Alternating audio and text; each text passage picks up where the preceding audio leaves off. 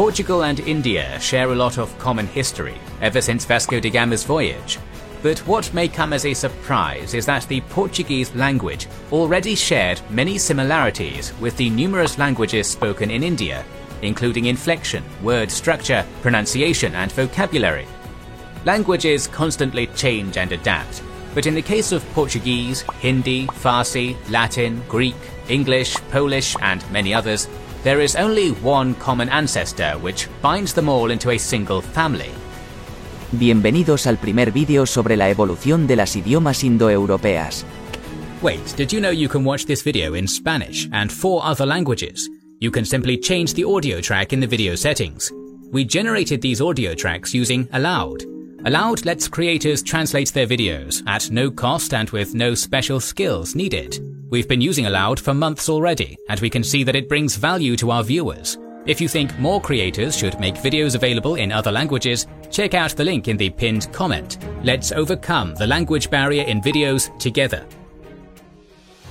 For millions of years, evolution was the main pathway of human development, as genetic information was passed down from one generation to the next. It was that same force which gave humans very unique tools, which we use to climb the food chain, such as opposable thumbs, sweating, and larger brains. Then suddenly the ability to make complex sounds, and more importantly, the acute sensitivity to comprehend speech, ushered in the development of languages, which allowed us to pass knowledge at a speed that dramatically surpassed evolution. Languages to this day remain an essential part of our everyday life, as they help us communicate, express ourselves, and define our identity. Over the years, thousands of languages have gone extinct, and yet there are still over 7,100 of them, divided into 442 families. The largest among them, spoken by 3.2 billion people, or 46% of the world's population, is the Indo-European language family. The story begins with the incredibly influential Yamnaya culture at around 4000 BC in the Pontic steppe of modern-day Ukraine. Its people were semi-nomadic pastoralists who domesticated cattle, dogs, and above all, horses. This is where the oldest discovered wheels were uncovered, as well as burial sites that show one of the earliest forms of ownership. Compared to the widespread communal tombs we find in most societies, the Yamnaya burial pits belonged to clans, families, or even individuals, sometimes buried with entire wagons. Combined with the fact that they were one of the first Bronze Age cultures, this allowed the Yamnaya to spread across Eurasia on their horses. This expansion was swift and aggressive. Rather than developing their own colonies, they interbred with the local Neolithic cultures, spreading their genes as well as their Proto-Indo-European language. In time, the speakers of this language became isolated from each other, and regional dialects developed into their own daughter languages, a process that continues to this day. Using the comparative method, linguists and archaeologists were able to reconstruct the original ancestor vocabulary, despite the fact that it was never written down.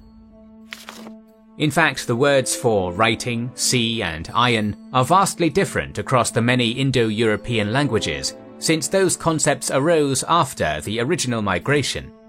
However, the words that were commonly used by the Yamnaya people were nearly identical across Latin, Germanic, Ancient Greek, Hittite, Slavonic, Avestan, and Sanskrit. On your screen you can see how the cognate words for family remained mostly the same across Indo-European sister languages, including words for family members, mother, father, brother, sister. This is also the case for various verbs describing actions that were fundamental to the lifestyle of the Yamnaya people, like sew, cloth, eat, drink, carry, give, die.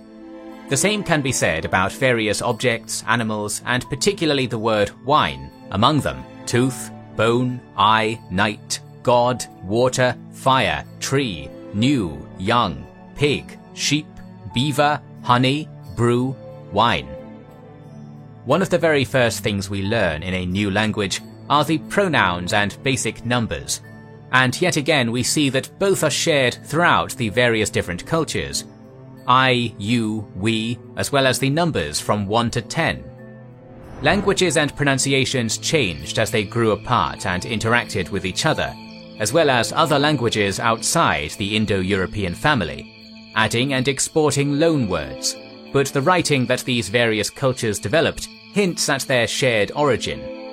The comparisons between the Greek god Zeus and Roman god Jupiter are often discussed, but in reality, both of these gods are adaptations of the original Yamnaya god Perkwinos, the striker, a concept also shared in Hittite culture as Tahuna, in the Thracian tribes as Xibaltheridos, while Dacian tribes knew him as Gebelizis.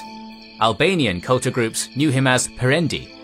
Baltic mythology has Perkunas. Slavic people know him as Perun. Celtic tribes as Taranis, while the Norse people split the singular concept into Thor and Odin. Anglo-Saxon mythology knew him as Thunor, and Hindu people initially believed that Indra was the king of heaven and thunder.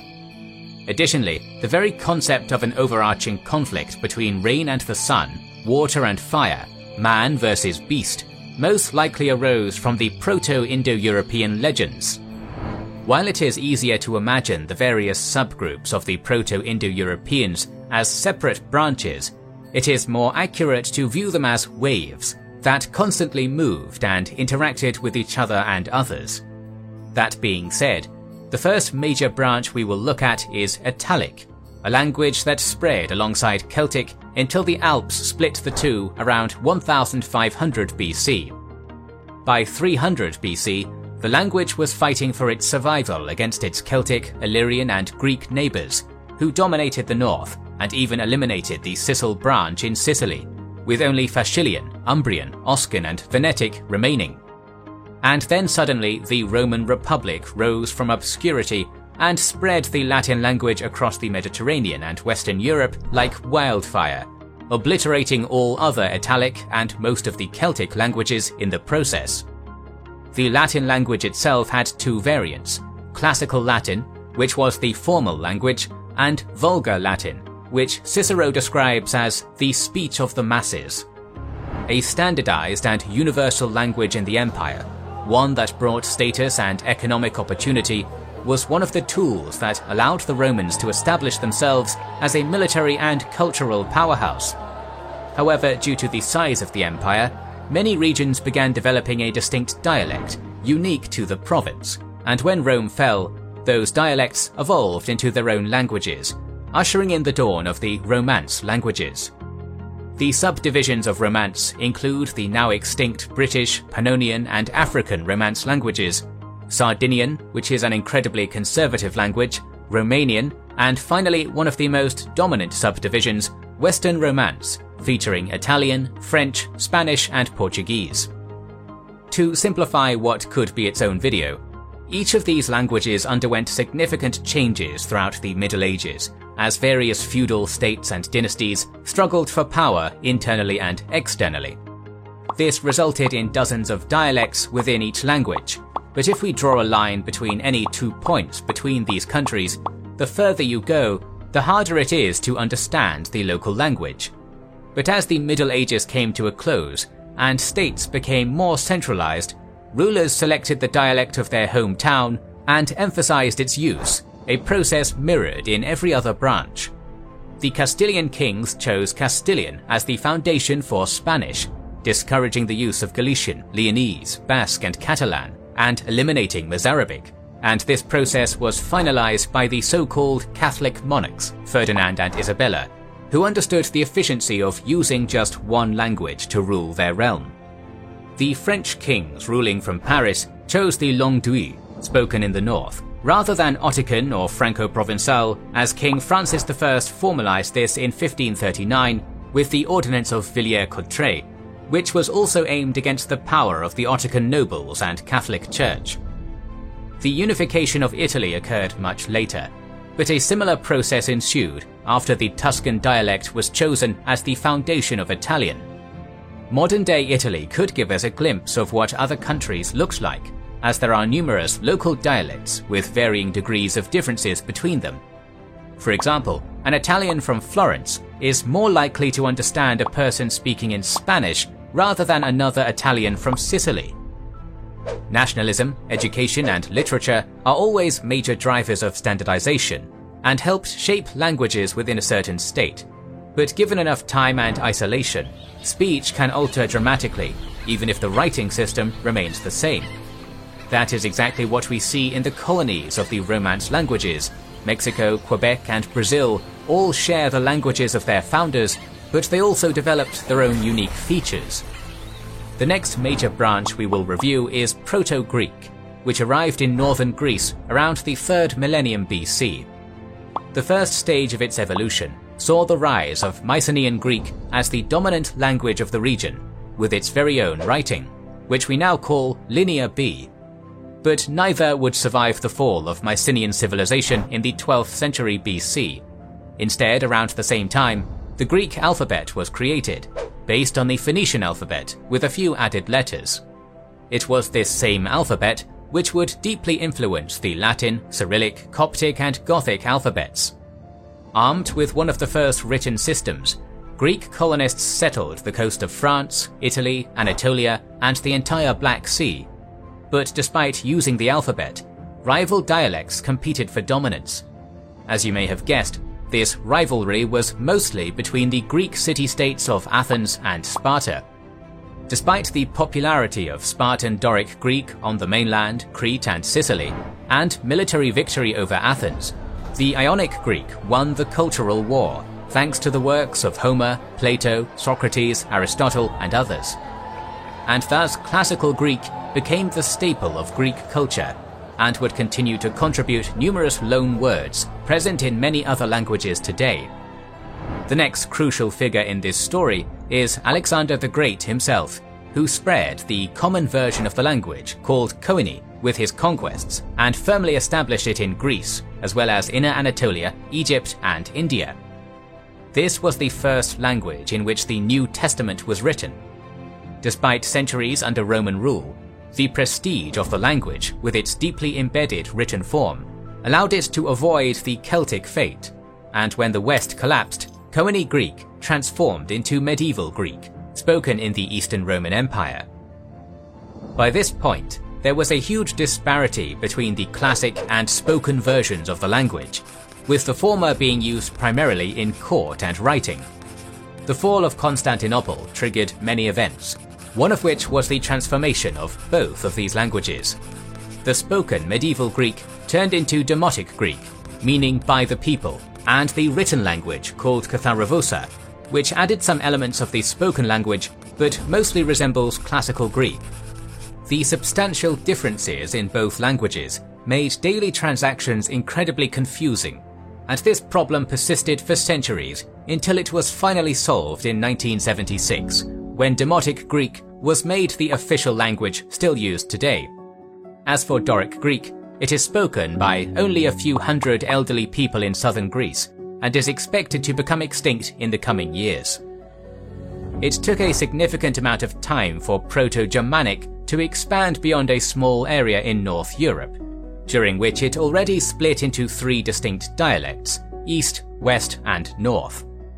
We know very little about the early stage of this branch, as it used a runic writing system, usually carved on trees.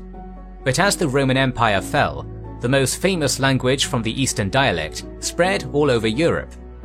Gothic was incredibly influential and left a lasting mark on the continent, despite the fact that it would eventually become extinct. The North dialect, which we now call Old Norse, was also very popular due to the Viking era. It would create West and East variants of its own, from which modern Icelandic, Norwegian, and then Danish and Swedish descended. It is important to note that Icelandic stands out as a very conservative language, which has more in common with Old Norse than any of them, once again outlining the important role of geography.